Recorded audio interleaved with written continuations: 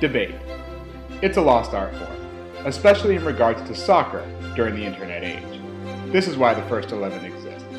The First 11 pits pseudo-soccer journalists against each other in a battle for the ages. Here, the week's arbitrarily named top 11 American soccer issues are laid out. Our panelists pick a side and debate ensues. There are no winners. There are no losers. There are no points awarded. There is just reverently irreverent discourse over primarily ridiculous topics that deserve our discussion, or at least rambling opinions of the otherwise ignored. So prepare to be simultaneously amused and aggrieved. This is the First 11. All right, we are live, which is really weird to say because this is not Pickup Soccer. Welcome to episode Who Really Knows of the First 11.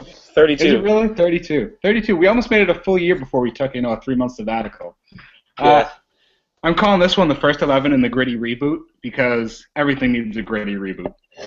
Anyway, this is Abram Chamberlain. I'm the one in the U.S. men's national team jersey with half a dozen scarves hanging behind me, and that is Evan Ream, who looks like a homeless vagabond recording on YouTube. What's going on, Evan? Well, I haven't worked in a couple weeks, so it's understandable. But I would say that that's a fairly accurate depiction. And now for our listener to finally see what I look like, I'm sorry. I mean, not really, but no, I highly doubt anyone's listening to this live, and hopefully no one is because they're going to find out that the way the sauce is pretty damn bad. All right, so we're going to start this one. We're going to jump this one. We're going to jump right in with this one, talking about our good buddy, Frill. Now, a whole bunch of things have gone down recently in New York City, in the borough of the Bronx, and the borough of Manhattan, and the borough of wherever the hell MLS is located. Frank Lampard apparently signed for MLS. And it was noted by a lot of people that when the salaries came out for last year, he was on the list of salaries. So everyone was kind of worried about, well, how much is he getting paid? Turns out that Frank Lampard never actually signed with MLS, but rather signed with Manchester City FC, with plans on eventually making it to MLS. Which is kind of funny considering that New York City FC decided to build its entire marketing campaign around Frank Lampard playing in New York City for New York City FC. Number one in our First 11 says, someone is at fault for Lampard fiasco, but it is certainly not MLS. You know what I want to do? I want to go to a pre-Lampard New York City FC home game next year and wear one of those shirts that says Frankie says relax and just see what happens. But not that I own a shirt like that, but I mean I have to disagree with this. This is totally the fault of MLS, not only MLS, but Manchester City Football Club, because you have an organization, Manchester City. I said Manchester City, right? And I meant New York City. You see and you had a Freudian slip earlier as well. So it's clear to me that when you're thinking about New York City FC, you're really thinking about Manchester City Football Club. And the thing is that I don't know how much the club actually cares right now, because they blatantly lied to their fans, to the fans that they maybe did or didn't have earlier this season. It seemed like people were really skeptical whether or not this team was actually going to happen, or whether or not it was going to be supported well. And then they have that figure that's been going out there, over 11,000 season ticket holders. But then the majority of those season tickets were sold on the assumption that Frank Lampard would be there, right? And MLS, they knew about this. I mean, obviously the players signed contracts with the league, not each individual team. That's how MLS works. And so to say that it's not MLS's fault is to say that MLS didn't know that this was happening when they clearly did, in fact, know that this was happening. And I don't know, it just the situation stinks with me. It's like they got rid of Chivas USA this last year and then just added another team exactly like Chivas USA but on the East Coast. Yeah, what I'm concerned about with this is, and you sort of hit this exactly, is MLS clearly knew what was happening. So how can they justifiably go about and allow New York City FC to advertise this way? Okay, I understand that, and I'm thinking back of this now, and most of the advertisements were sort of based around David Villa, who is indeed playing for New York City FC at the beginning of this year. But a lot of this was built around Frank Lampard. I'm not totally sure if MLS is to blame for this. I think they're partially to blame for this. I think that the idea of being blinded by the $100 million is part of it. But when back to the whole thing, the whole entire story comes down to is, did we need a second New York team? We probably never did. But we got one anyway.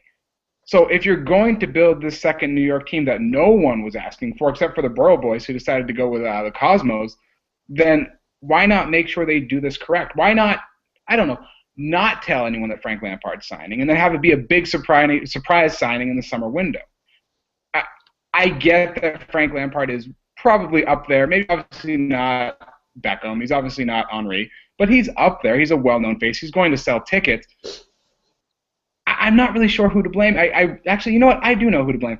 I'm absolutely, and I think we're talking about this later, but I'm 100% blaming financial fair play for this.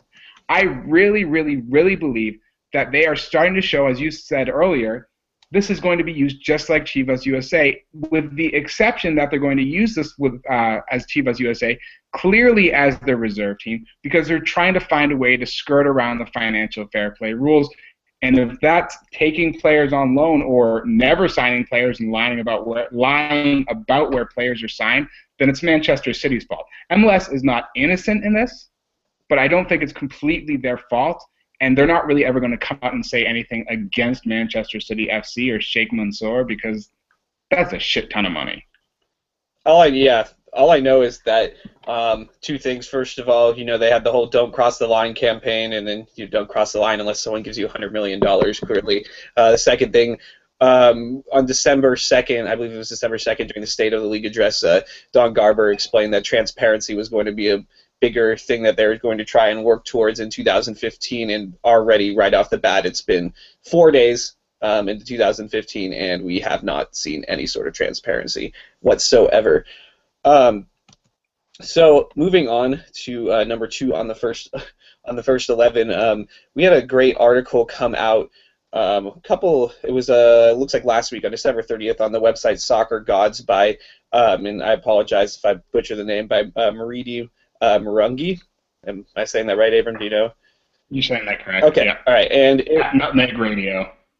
Oh yeah, at Nutmeg Radio, and it was titled "Remembering 2014: American Soccer's Deafening Silence in the Face of Sports New Activism." And what they argue, the article went on to argue essentially was that we saw a bunch of activism in sports this year. With going to the Rams players doing the hands up, don't shoot in protest of the Ferguson incident, as well as the "I Can't Breathe" T-shirts and everything like that, which actually made it all the way over to Germany. It seemed like there was a lot of activism in sports, right? And what this article goes on to say is that that was sort of absent in American soccer, and one of the reasons for that is because the whole idea of not the whole idea, but the whole institution of American soccer is very, very, very whitewashed, so to speak, in the sense that there's not a lot of diversity in American soccer. Yes, there's diversity because the league has players from all different countries, but I mean there are no African American or I don't think any Latino general managers or high league executives, other than maybe Nelson Rodriguez. And as far as coaches, the great majority of them, and all the American coaches are white, I think, or Caucasian, or however you want to say it. And I think the idea is that there really isn't a large minority presence in MLS, and that's something that needs to change if the league hopes to grow and hopes to gain the attention of the inner city kids. And so I don't know. It's not so much of a point that we're going to agree or disagree with, I guess. But I guess, Abram, like, what are your thoughts on the article and the situation as a whole? We had an interesting conversation sort of off air, and it took us a while to sort of frame how to discuss this.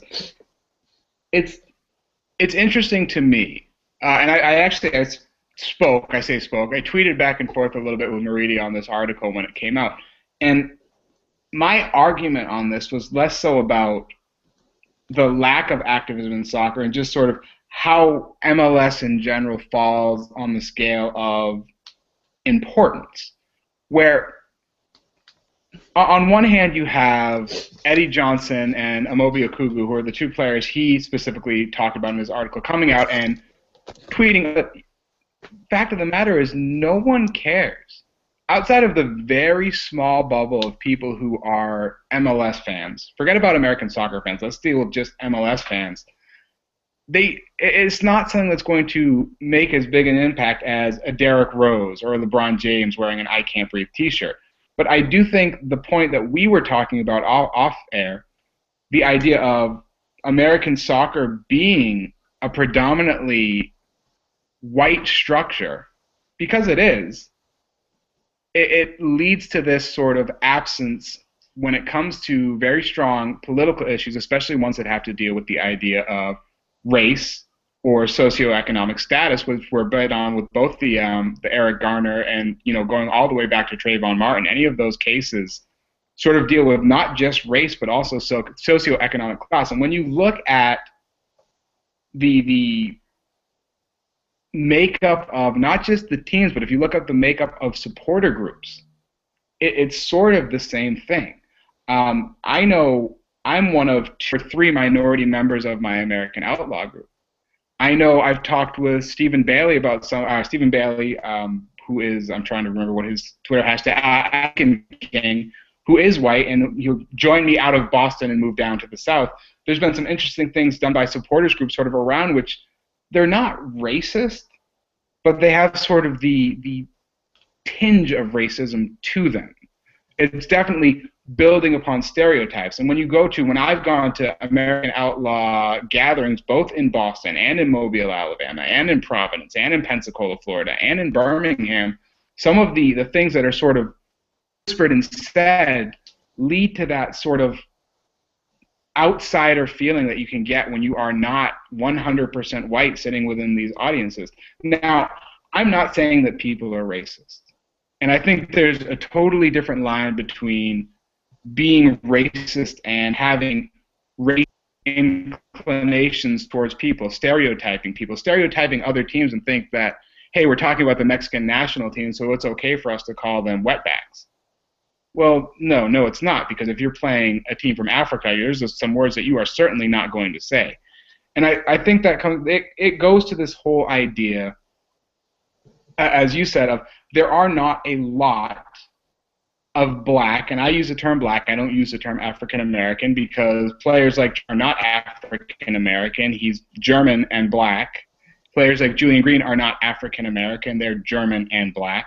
But I think that not having a lot of black or really Latino players on the national team in roles where we look at them as big, where we look at them as important, that hurts. And you were talking earlier about the idea, which I had never thought about before, or I have thought about before, I've actually even written about it, this idea of soccer is so expensive. Outside of maybe hockey and lacrosse, it is the most expensive sport to play at the youth level. It's more expensive to play than football. It's more expensive to play than basketball. And that sort of cuts off an entire range of people who may want to come and may want to give a shot at playing because they can't afford it, or they don't want to afford it, or players that look like them just don't play at the highest levels. And when the highest level in this case, I want to get back to that, is MLS, not European soccer, because there are plenty of, obviously, Latino, Hispanic, African players that do play over in Europe and play at very high levels.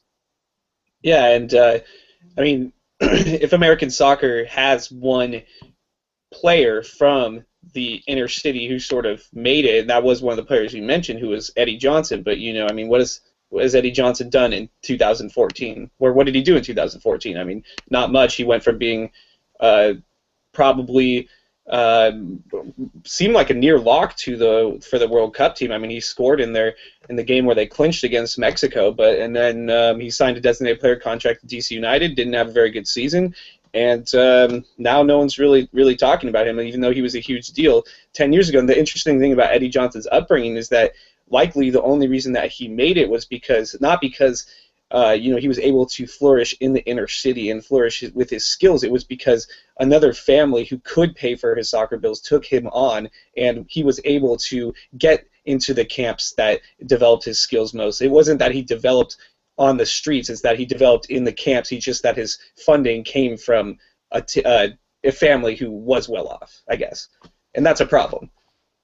And I think we've sort of drifted a little bit away from it, but going back to Maridi's article, it's that idea of, I think the argument he was making, and I should email him to see if we can get him on Pick Up Soccer tonight, but I think the argument he made, and I could be wrong, was that there just isn't activism in American soccer. There isn't activism in MLS more specifically. I'm not sure that's true. I think that this is happening out of season, and I think that this is happening with such a small subset of soccer that we can't really tell whether or not there is this activism aware. And another part of the argument that he made, which needs to be pointed out, is that MLS itself whitewashes, and I'm using whitewash in the term of literally not making everything more white, but in terms of making everything more, how would you put this, more easy to swallow for most viewers. They try to sort of take element out of the game. They don't want that element there. They don't want people uncomfortable with their product.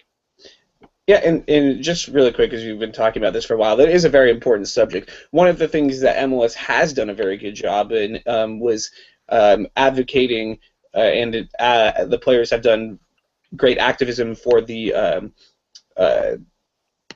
LGBTQA. I'm sorry, there are a lot of letters in the acronym. Yes, LGBTQ. I'm sorry. I apologize. LGBT. There we go.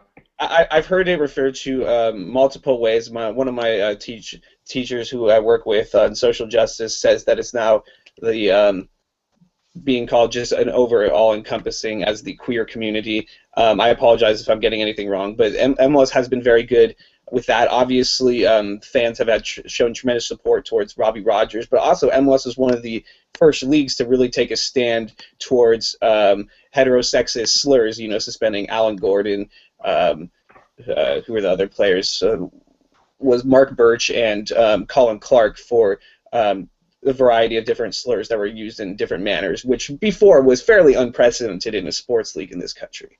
So MLS must be applauded for that and the way that the players are standing up to that sort of thing. It's just that that's sort of the only activism I think that we're seeing in MLS right now, I guess, I would say. Let's move on to our next topic, and this is live, so I'm obviously losing some points. All right, here we go. So moving on to a slightly, or you really don't get much more heavy than that last article, but moving on to the next one.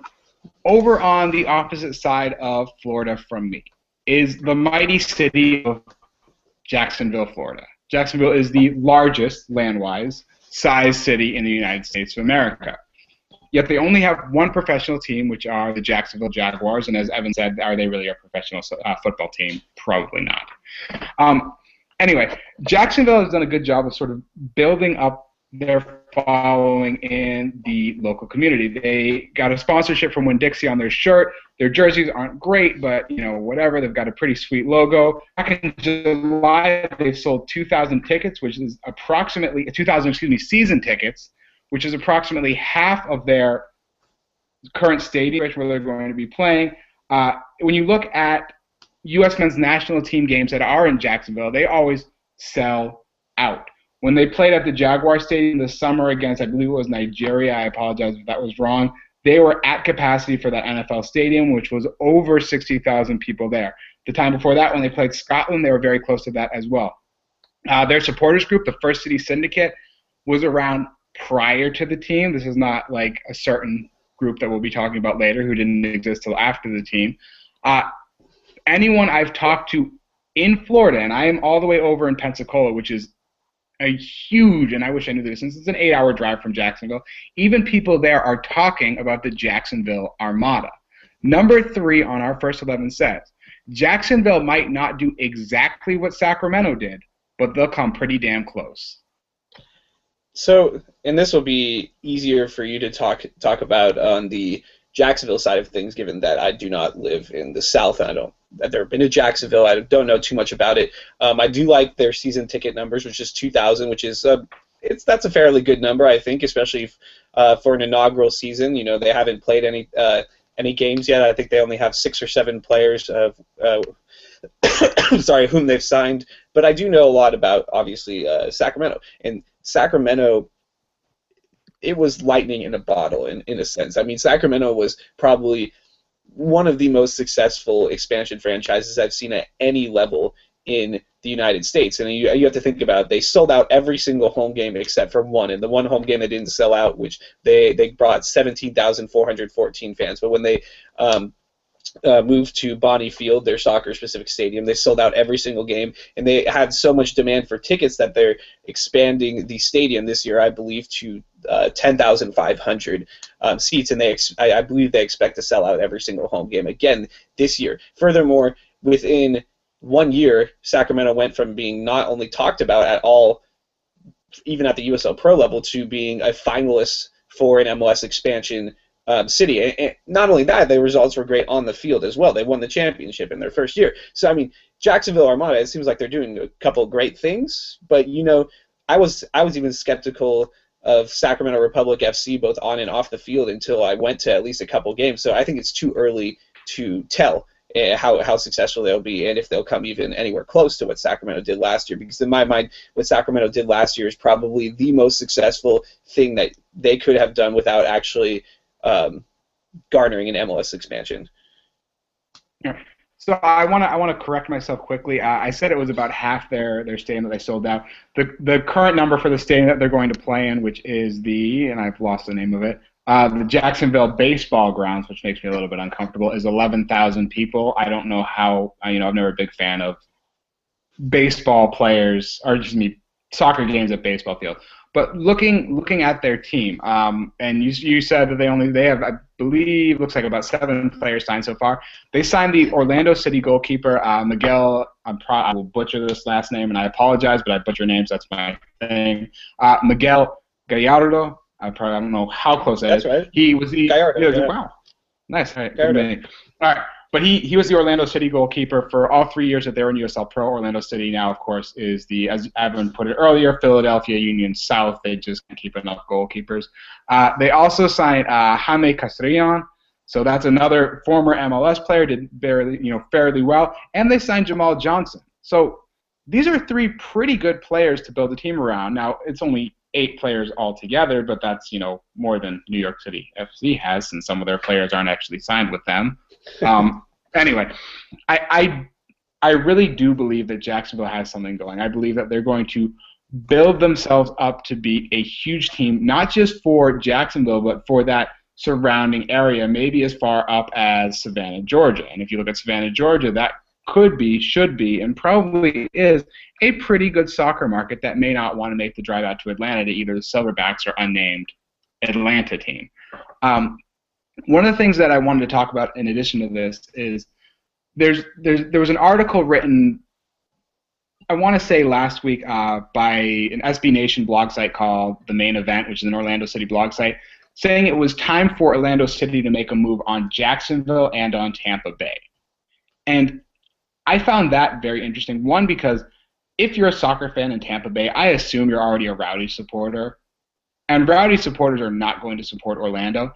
I sort of feel the same way about Jacksonville. I feel that same way about the First City Syndicate. They get very intense talking about this team, which, like New York City FC, doesn't exist yet. But I do believe that with that passion, and that's where the Sacramento attention came from. That Sacramento attention came from the Tower Bridge Battalion, whose name I'm not sure I got right either.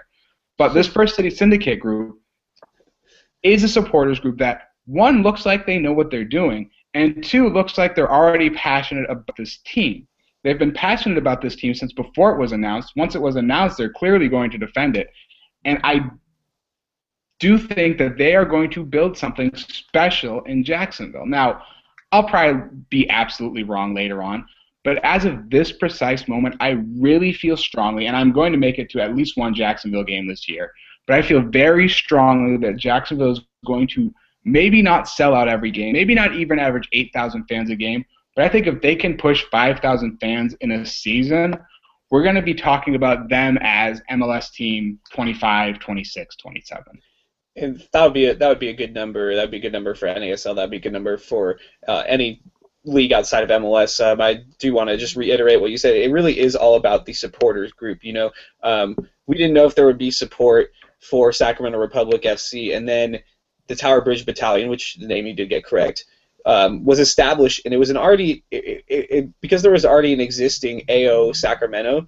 It wasn't very hard to get people surrounded and get people brought to the idea of supporting a club team. In fact, it was very easy. But then once you see, hey, you have a bunch of these crazy guys, they're doing something that looks like fun. One, more people want to come, and two, the team can and will market itself as a great fan experience because of your supporters group.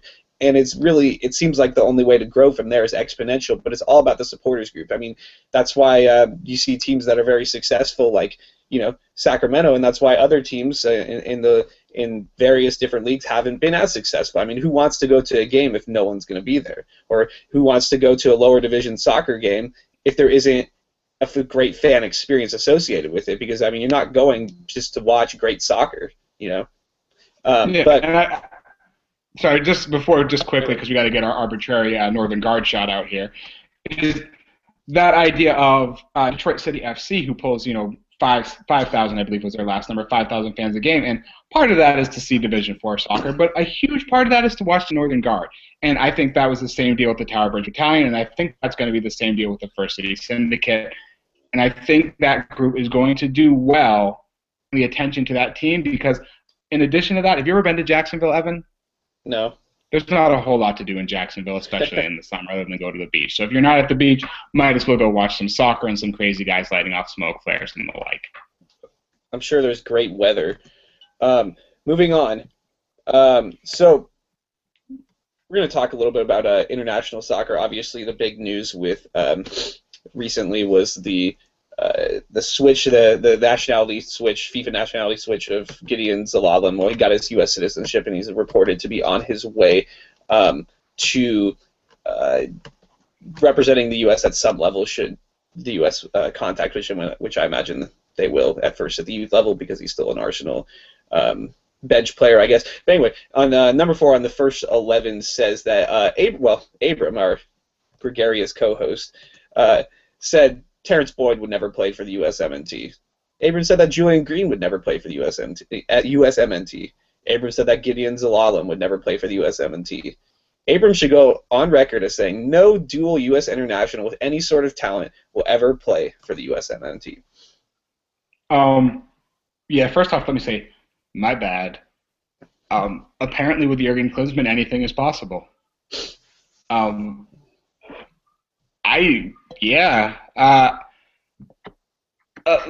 me start this way, which is, let's not build this kid up into anything yet. I wish I knew. I believe it was and I can't think. I believe it was Friendly Foe, also on Soccer Gods. Which, by the way, if you're not regularly reading the things on that website, you really should, because that is one of the best websites out there. The Soccer God website. He wrote this whole hysterical article about Gideon Zelalem, about how he doesn't know what he's going to bring to the table, but he knows it's a big deal that he signed to the U.S. That he signed, or he switched nationalities. And that's sort of how I'm feeling right now, which is, I don't know what he is. I don't know if he's a winger. I don't know if he's a support striker. I don't know if he's that number 10. I know he can pass the ball well. I've listened to, tons of things. I've watched grainy YouTube video on him, but I have no idea what this kid can do. I just know that he's supposed to be special. The one thing that I'm very happy about with this player, and the one thing that I think is being demonstrably overlooked, is the idea that this is a product of the American development system.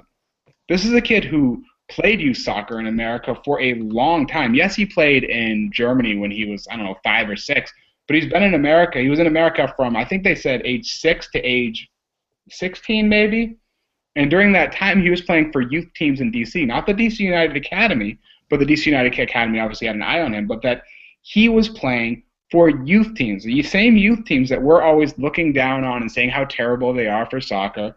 And that's how he was scouted by Arsenal. That's how he was found by Arsenal. And if he signed, it's a bigger deal than when Julian Green, who had no development, in the United States. This is a kid who was developed not solely, but hugely in the United States, or at least to the point where he was able to get over to Arsenal.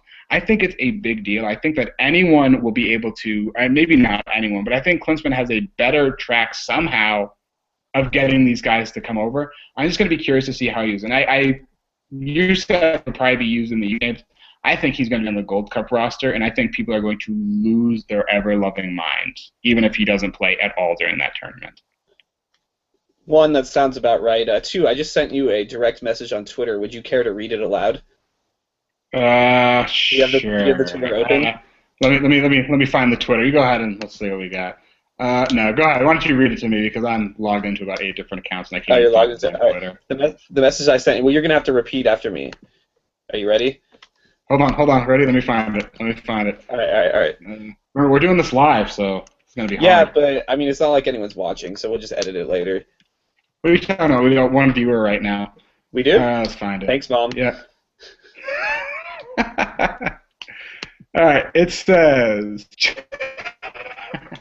Giuseppe Rossi will never play for the USMNT. Nevin Subotic will never play for the USMNT. Well, I guess they're gonna switch their nationalities pretty soon then. Looks like we have 2 new players. Jesus. All right. I think I'm the next one. Now, normally we would take a break here, but since we're doing this as a live show for our one viewer, we're going to push through this mofo. All right. I've been talking recently. I'm gonna leave him anonymous. I've been talking recently with some people in NPSL or people who have worked with NPSL.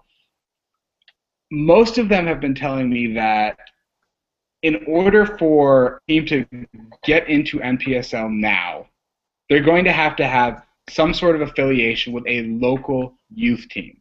So number 5 on our first 11 says, the NPSL is moving away from standalone clubs and towards a model where every club must be basically the senior team of a youth team. This move makes no sense when the biggest successes in NPSL are Detroit, Tulsa, and Chattanooga, who are all standalone teams. I disagree, because while those teams are good successes, there are a couple things that I think are really interesting with incorporating a youth model. The first of which is, unfortunately, as we talked about this before the show, the soccer pyramid in the United States is, the wrong way. Basically it's pay to play rather than you play, and then if you're good, you get paid, which is the way it should be run. This is the way it's run in Europe, but it's also not possible right now to do that based on the infrastructure. But I think have an NPSL team with a youth club attached would probably have more financial stability than one without, because if you are still collecting fees from the youth players, right, and you are still getting some source of income, even if you aren't necessarily super successful on and off the field, then it seems like the team will be less likely to go away, just such as your team did this past year. Sorry to bring that up, but then the second thing that I like is, if you're in a youth club, right? Say there was an NPSL team in Davis where I live, and we have a great program in Davis called the Davis Legacy. It's a great youth program, but it would be so cool to grow up, right? And you would play your youth games, and then maybe on Saturday nights you would go and watch the first team play, right? And first team play 4th division, and you would get to know the players, and the players would probably be involved in the club as coaches, as administrators or whatnot. It would be really cool to, if you had your kids 5, 6, 7, 8, 9, 10 who went to these games every single week and were like, one day I want to be one of these players. And I think that having a youth academy that was connected to the team would make the team more ingrained in the community, and not only that, it would probably produce a lot more successful players and a lot fewer one-and-done players, players who just come and play for one season. I just think that it's a good idea. While there are some successes like Detroit and Chattanooga, I think it's, for the majority of the clubs, it's a better model to be affiliated with a youth program. See, and I'm less concerned about the one-and-done players, as you were saying, and more concerned about the one-and-done teams. Mm. And what seems to be the case, and let's start this way. NPSL is a very weird program in the way it goes, and it's grow soccer, grow soccer, grow soccer. They want to grow soccer. They want soccer to be bigger. And so for a while what they do is anyone who had the money, here, have a team. But what they're trying to do, I think in theory, what you're saying is correct. I think in theory, the idea of having the U18s or the U17s or the U whatever play, and then go watch the senior team play, or say, hey, when I'm on vacation from college in the summer, I'm going to go play for the first team. I don't think that's going to necessarily work. I think the best way to do it is to have some sort of mix. Chattanooga, I said, we're not founded upon a youth team. Now, there are clubs, youth clubs in Chattanooga that now take the Chattanooga FC name. We're the Chattanooga FC Academy, which is not entirely true. And I don't know about Detroit or Tulsa, but I would imagine it's the same there. Meanwhile, in Huntsville, Alabama, another place where I'm sure you've never been, they have Rocket City United, which built its which built its senior team upon the groundwork of their academy. Same thing with the Georgia Revolution, which are in Conyers, Georgia, just outside of Atlanta. But none of those teams are financially viable teams. In fact, I'm not even sure Chattanooga or Detroit, actually I'm sure Detroit is, but I'm not sure that Chattanooga or Tulsa are financially viable teams. I'm sure both of them are still in the red, or if they are in the black, it's just very closely into the black. And it goes down to the same thing we were talking about when we were talking about Jacksonville, which is, where is the support coming from? Is this a family-friendly atmosphere, or is this a supporters-driven atmosphere? I don't think there's necessarily a right or wrong answer, or right or wrong way to agree or disagree with this one. I just think it's strange that they're not pushing for more teams like Detroit, Tulsa, and Chattanooga. There is one team coming in, and I apologize, I don't know the difference between North or South Dakota. Fargo FC, is that North or South Dakota? That's North Dakota. That's North Dakota. I just know about the Coen Brother movie. But they're starting a team now, and their owner seems ready and willing to lose money, and they seem to be building something in Fargo, which will probably never get to the Detroit, Tulsa, Chattanooga level, or even the Des Moines Menace level, which is PDL, not NPSL. But that's going to be a standalone team which does relatively well. Most teams in NPSL, and I think this has a lot to do with the cost of building a team, they want to make sure you're not one and done, so they want to make sure you're part of a youth structure that already exists. I don't think it's the best way to go. I think they should be aiming more for standalone teams that show a willingness to lose money, although I don't really know how you judge whether you can do that or not.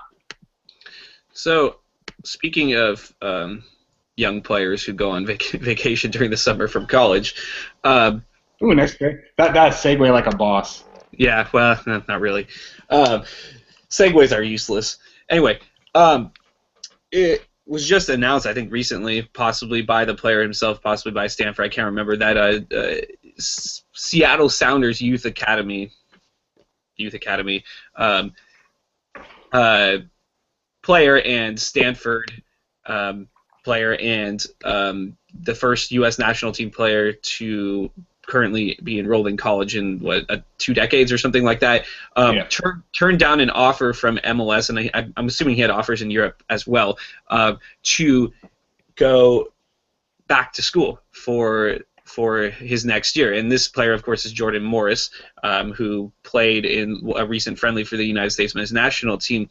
Number 6 on the first 11 says that Jordan Morris is turning down MLS's low ball offer to continue at Stanford is ridiculous, and it was reported, I think, that he was offered somewhere between $40,000 and $50,000 a year. I could be wrong about that, but that's the figure I sort of saw floating around on American Soccer Now. All right. Let me just say this: CBA.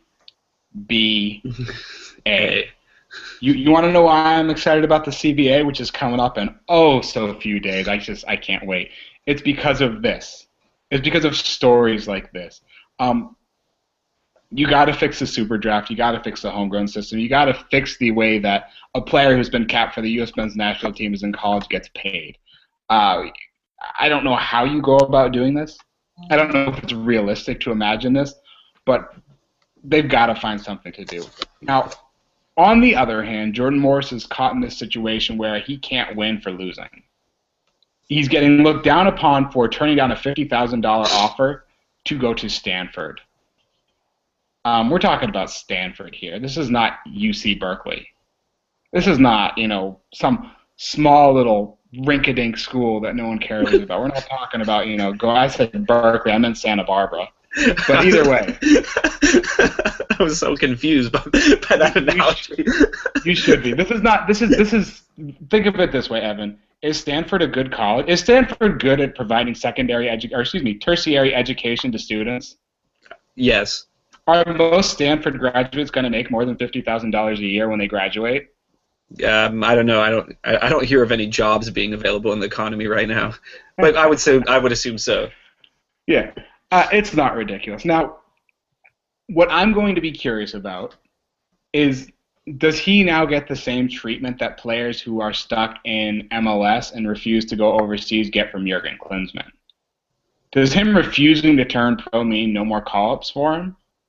Because that's where this story really should be looking at, is the idea of he turned down going pro. He turned a day in, day out pro player to go to college. What do you say about that, Jurgen Klinsmann? What's your opinion? And I mean, lowball, it's $50K.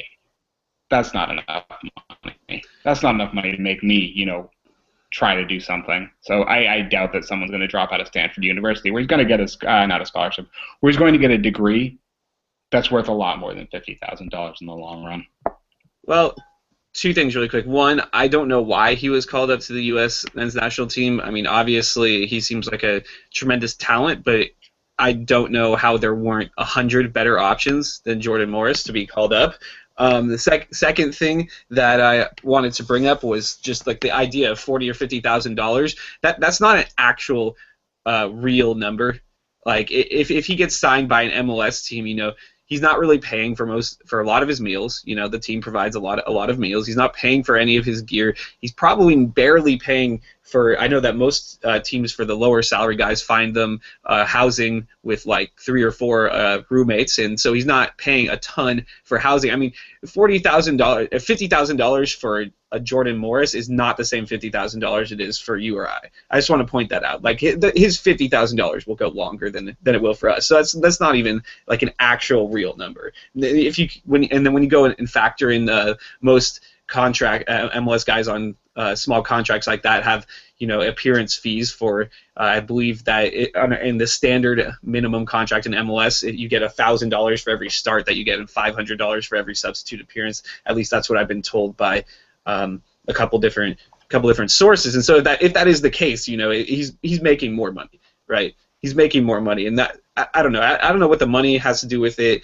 necessarily, but I just think that sometimes we have this idea that I can make $50,000 by doing this job. Well, no, I can't actually. I don't get $1,000 every time I show up for work, right? I don't get an appearance fee, right? No one comes when I come into work every morning. Someone doesn't hand me a check that says you showed up today, good job. That doesn't happen for me. I look at that from another perspective, which is the idea of MLS wants to have best amateur players. They want the best high school. They want the best college players. But if you're not willing to pony up the money for them, then I'm sorry, but get the fuck out of here. You're looking at. I think a good fee for a first-year player in MLS is probably. Let me rephrase that. I think a good fee for a player who's going to contribute in MLS, first year out of college, is somewhere between, and this is still not drastic money, $80,000 through $120K. That's what I think it should be. Forget about the appearance fee. That should be your guaranteed fee. When you look back at Scott Caldwell, who was signed by the New England Revolution out of Akron University as a homegrown player, grew up, I believe it was in Braintree, but I'm probably wrong about that. He made $45K his first year. I was shocked by that. Now, I haven't seen his numbers on the latest salary, and I'm sure it's jumped drastically, but this is a guy who started in MLS Cup this year. This is a guy who started but a lot of his rookie season. And now, $50K for that's not fair. Even if you got, an additional $12,000, $18,000, $20,000 for the starts, that's, I don't know. I'm just not okay with that. If you want to build your team, you want to build the sport, you want the best amateur athletes, then you need to pay them like professionals. And I think that number starts at some place between $80,000 and $100K. And I agree. And really quick, I was just reading an article in the latest World Soccer. About the league in Bosnia and Herzegovina, and this is actually relevant because the author James Montague, who wrote 31-0, which Seth Maycomber and I both really liked, stated that most players in the Bosnian league earn some sort of compensation between 500 euros and 1,500 euros a week, right? 500 euros a week is more. I think 500 euros a week would be something like $70,000 or $80,000, and that's like on the minimum scale, and that's for the Bosnian league. Or in the Bosnian league, good crowds are like 5,000, 6,000, right? I don't know where their money is coming from, or where or why the players in MLS aren't at the bottom of the pool aren't making as much money. But if the Bosnian league can pay their lowest paid players $70,000, $80,000 a year, why can't MLS? Yeah, I don't know. All right, let's move on to number 7. Sticking in our sort of development lower division ranks, we're going to talk a little bit about Grand Rapids Football Club. Grand Rapids, much like Nashville FC, was trying to get a supporter-run club. They earned the money that they thought they would need and were denied a place at the NPSL table. They were told, no, we don't want you here. One of the reasons they were given for why they were not going to be allowed a team was because of the, quote, disaster in Pensacola, end quote. Now, the people at Grand Rapids have said that they can go on to earn up to $200,000, and they still will probably not get into the NPSL. Number 7 on the first 11 says, Grand Rapids FC being denied a place in NPSL is not good for Abrams' ego. Well, there's only one person who can answer that question. All I know is that, you know, your ego is so astronomically high that who knows if anything can hurt it, really. All right. I'm not sure where to go with this. Nashville FC, I thought, had a relatively good season. They're not quite as big as the 3 teams which I always talk about, Detroit, Tulsa, Chattanooga, but they did relatively well in a pseudo supporter-owned structure. I could get more into why I say pseudo and not actually supporter-owned, but I don't really want to talk about that right now. I don't know why NPSL is denying anyone. NPSL likes to give out, you know, teams like candy on Halloween or some other idiom. Why not give them a team? They earned the money. They did what they thought they had to do, and now because they're not part of a youth structure and because I made a lot of noise in Pensacola, you're not going to give them a team? And I don't even know where to go about this. It's not good for my ego because I feel kind of bad about it because I think they were going about building a team in the correct way, and now not giving it to them is sort of taking away any of these sort of more interesting ownership aspects that can happen in the 4th division. Let me just put it this way. I don't think it was your fault. You think they're using me as a scapegoat? No. I don't think you matter as much as you think you do. No. Well, I don't know too much about the situation. That's all I can say.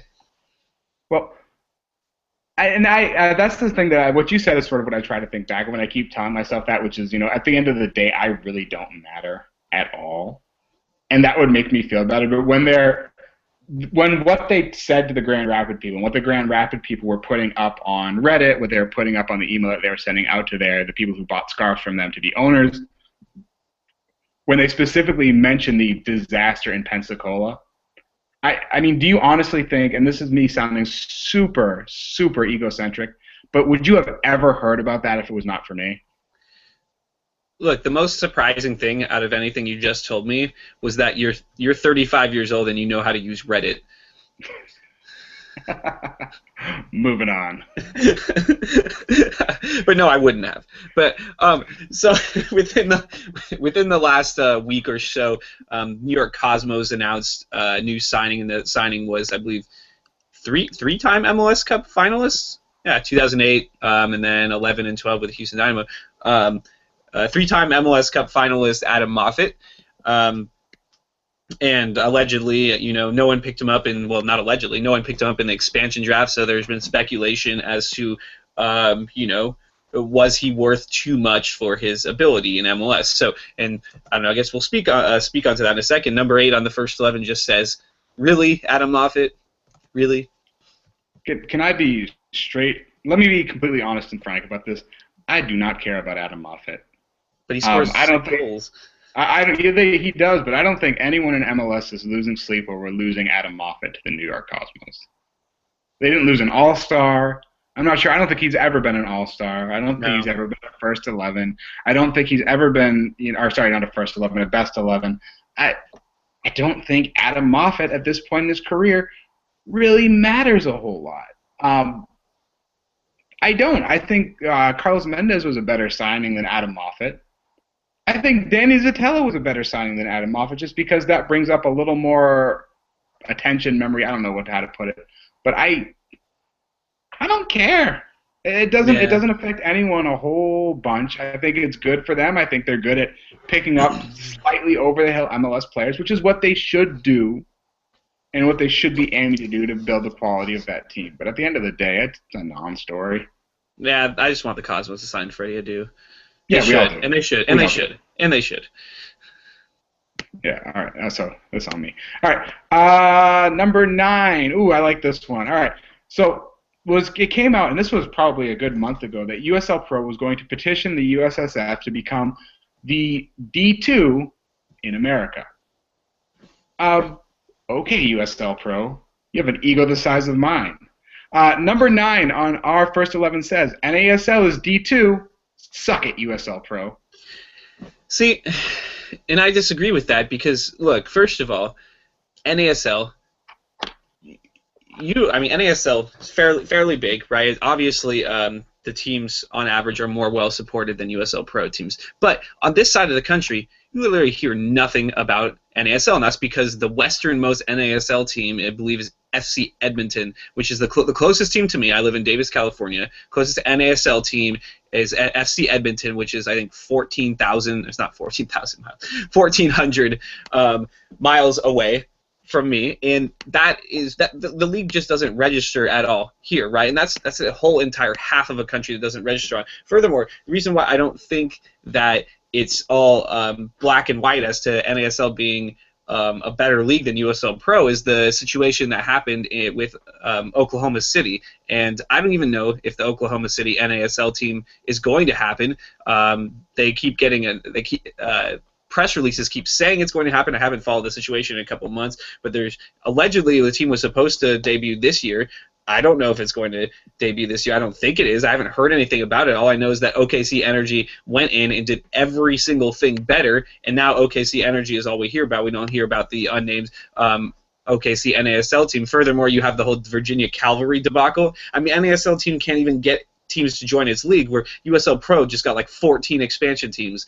I don't know. It just seems like right now USL Pro has MLS backing, which is important, and it has more teams, right, which are, for the most part, less visible right now. I mean, obviously, San Antonio Scorpions, New York Cosmos, those are fairly big franchises. But, I mean, at what point do we just not realize that USL Pro is just run a lot better than NASL is? I don't know. Yeah. I don't like the wording of that. I don't think it is run better, and I think it's run differently. Okay. And I'm not sure that the backing of I'm not sure the backing of MLS is as big a deal as you make it out to be. This is turning into more or less a reserve league or, minor league baseball to MLS's Major League Baseball. When they had that split into, what was it, USL and USL2 or USSF2, I can't remember exactly what the terms were originally when they first had their split, but there was structures come up with to sort of build the ownership, and this is the rules that the owners had to have. And I don't think USL Pro matches a lot of those teams, maybe not all of them, but I don't think most of those teams match the ownership requirements for Division II in the United States based on what the USSF said. This is NASL, furthermore, it's a non-reserve league. Now, you did bring up the good point, which is the idea of the closest team to you being FC Edmonton. Now, allegedly, again, this is allegedly, there's going to be an LA team, Eric Ronaldo is somehow involved with it, and there are memes going around about Kim Kardashian being involved in it. I have no idea if that was serious or just some funny meme that someone shot out there. But NASL has built itself into a position where San Antonio is an important team, Ottawa is an important team, Minnesota is an important team. Cosmos, based on the fact that they're an American soccer institution, they're an important team. Now, the Silverbacks are as big as everyone had hoped they would be, and that whole debacle in Virginia and that whole debacle in Oklahoma City are not good on the standard of what you should expect out of them. FC Edmonton is, it's an average run-of-the-mill team, but is it any different than the Colorado Rapids or the New England Revolution before this year in MLS? No, probably not. But when you look at USL Pro and you look at the fact that a team like the Dayton Dutch Lions barely posts 200 people or 200 people a game, and then just sort of disappears, that's not a good thing. That's not something that you would expect out of your D2. D2 should be used partially for development, but the overall structure of D2 is to build a competitive league. And I don't think USL Pro is building a competitive league. They're building a league where you get, 6 substitutes a game, and there's 3 games on a weekend, and you're mostly MLS reserves, and half your teams are going to be MLS, LA 2, Portland 2, Seattle 2, Toronto 2, Real Salt Lake 2. I don't think any of that is good for building the pyramid, or I don't think any of that, forget about the pyramid, because let's be honest, there is no pyramid in the United States. I don't think any of that is good for a solid D2. I think NASL has much better standing to be that second division than does USL Pro. I agree in that sense, but until NASL, obviously they already have, but figuratively crosses the Mississippi, right? Even though clearly San Antonio is west of the Mississippi. I think Minnesota is too. Yeah, but until it gets to the whole half of the country that is not relevant in right now, I don't think it's a stable 100% sure thing that is going to retain D2 status. Nah, I disagree, and I think you're stupid, and I think you're a USL Pro bot. Well, I'm a USL Pro and MLS bot. But, even though you're right about NASL for Soccer by Ives. So, hold on, let me get that name I just dropped. Yeah, let me pick it up too. All right, so we talked earlier about some English star, I don't know.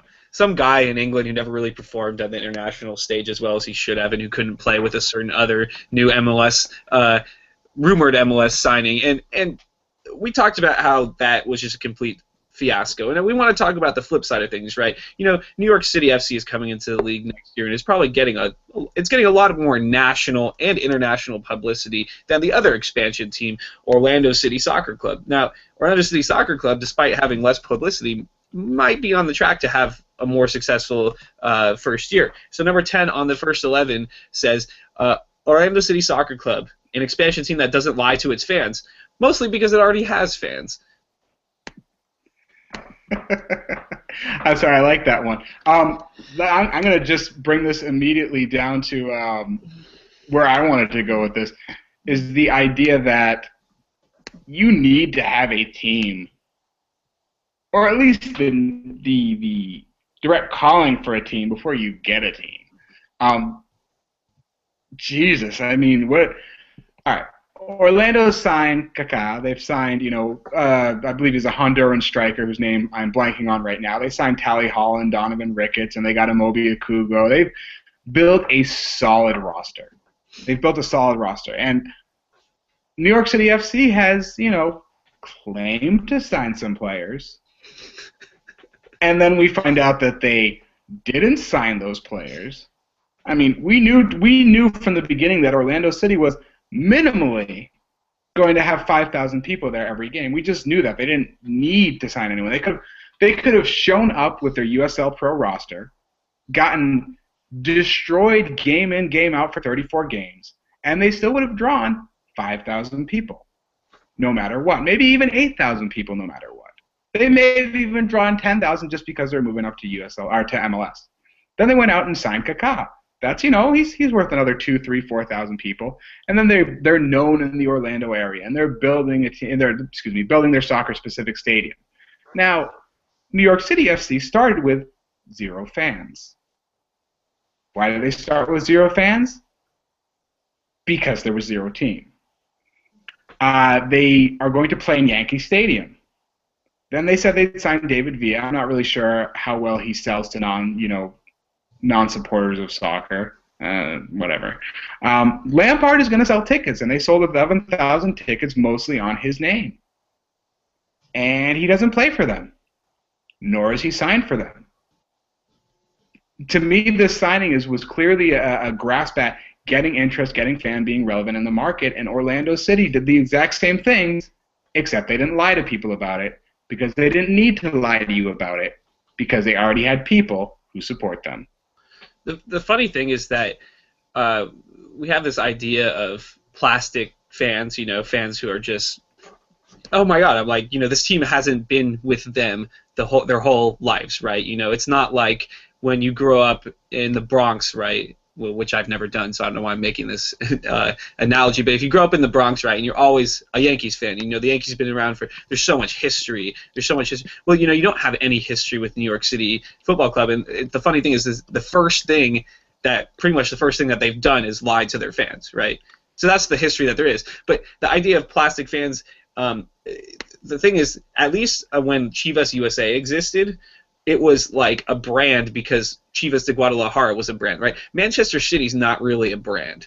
Manchester City 10 years ago was completely irrelevant on the world scale until they got bought. It was the same with PSG. It wasn't a big team. It wasn't a big club. Manchester City is not Manchester United. It's not Liverpool. It's not Arsenal. Manchester City isn't even Tottenham. It's not a big team in the world. It is now, but it's only been for 5-6 years. So the funny thing is that we have this new team which is supported by a brand, and that brand doesn't even have a ton of history other than like dropping back down to the second division a bunch of times and employing Claudio Reyna for a little bit. None of this makes sense. I really think that Orlando City's like 3 or 4 years of history are already more significant to their fans than Manchester City's entire history are to New York City FC fans. But if it makes you feel good because these two teams are coming in at the same time, they've both sort of signed big stars, and they're being compared against each other, it's clearly going to be a rivalry. I hope so. I like rivalries. Yeah, I love rivalries. All right. I think we both relatively agree on that one, so go fuck yourself, New York City. Anyway. Oh, and I've closed the Google Doc, so you get to introduce the last one. All right, so I don't actually know what any of these are. I know that you've been a supporter since the start. You're photographed with a scarf that allegedly you tried to hold upside down a bunch of times. But they yet to be named 2017 MLS expansion into Atlanta, which is run by an owner who you have no idea how to pronounce his name. It's Arthur Blank, by the way. Arthur Blanks. Author Blanks, yes, which allegedly has already 14,000 season ticket deposits, which would be like insane. And I mean, I think they're going for big capacity. Like, I think the stadium's going to shrink down to 28,000. So if they could get 28,000 sold out, that'd be huge for the league. But and I don't know any of these names, so why don't you go to introduce them? Number 11 on the first 11 just says that every proposed name for the Atlanta MLS team is terrible. Enlighten me. So you have. These are all from the MLS website, where everyone goes for soccer news in America. So there are the Atlanta Bantams. What does that mean? Means small, angry chickens. The Black Hearts, heart as in, stag or deer. Atlanta Empire, because Georgia is apparently the Empire State of the South, or excuse me, Georgia is the Empire State of the South. As someone who's lived in the South now for the better part of a decade, I've never heard that before. Here's a question, really quick, before you say the names to the other names. Atlanta Empire, could that in any way be construed as somewhat sympathizing with the Confederacy or somewhat racist? It seems like it to me. I wouldn't want to say, if I was from the South, I wouldn't want to talk about an empire that I built. That's just me. That just seems like it's a bad precedent to set. But continue. I'm sorry. Right. So then you've got the Firebirds, Atlanta Firebirds, or Firebirds Atlanta, because Phoenix. Okay. The Atlanta Kings, the Atlanta Locomotives. Let me just. I would be perfectly okay with Locomotive Atlanta. Yes. But Atlanta Locomotives, no. And locomotive spelled like the Russian way with like a K. With a K. Absolutely. The Rail Runners. Okay. Because screw you, Carolina Railhawks. And Resurgence. I guess Atlanta Resurgence? I don't know. Are we like 20 years past Americanizing soccer team names? Like, at least? Yeah, why not just be Atlanta Soccer Club or Soccer Club Atlanta or Atlanta FC or FC Atlanta? Now, this is just the list that MLS has. Apparently on the Terminus Legion website, I'm clicking on it right now, there's a list. Oh, there's the Atlanta Outcasts. I would be totally for the Atlanta Outcasts. You make Andre 3000 a minority owner? Absolutely. That'd be great. That'd be great. All right, let me just go with some of the other ones that are All right. Sorry, these I hadn't looked. I had gone to the Terminus Legion website. Atlanta Legion, Terminus SC or FC, Dogwood City SC or FC. I have no idea what that refers to. No, me either. Centennial Atlanta, which is terrible. How are you going to base your whole team around the Olympics?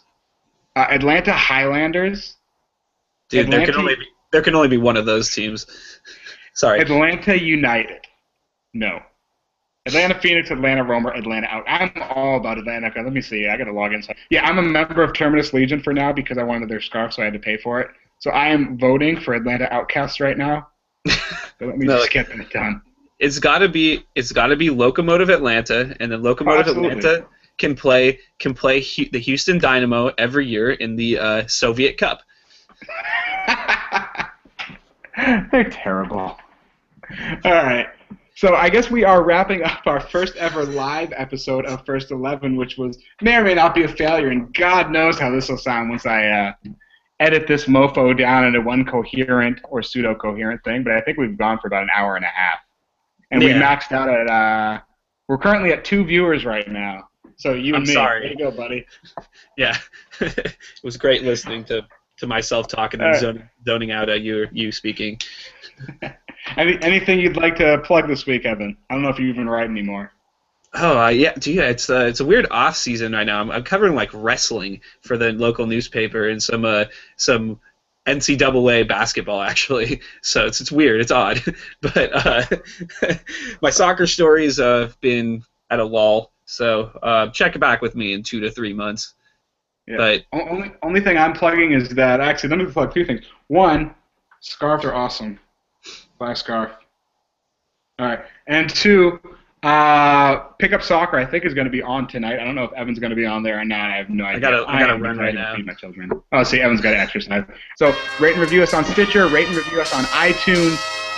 Like us on Facebook. Like us on Twitter. We're at First 11 Pod. Like the network. We're at BAAST. This has been episode Who Friggin' Cares? It's the First 11 Podcast, and we're sorry.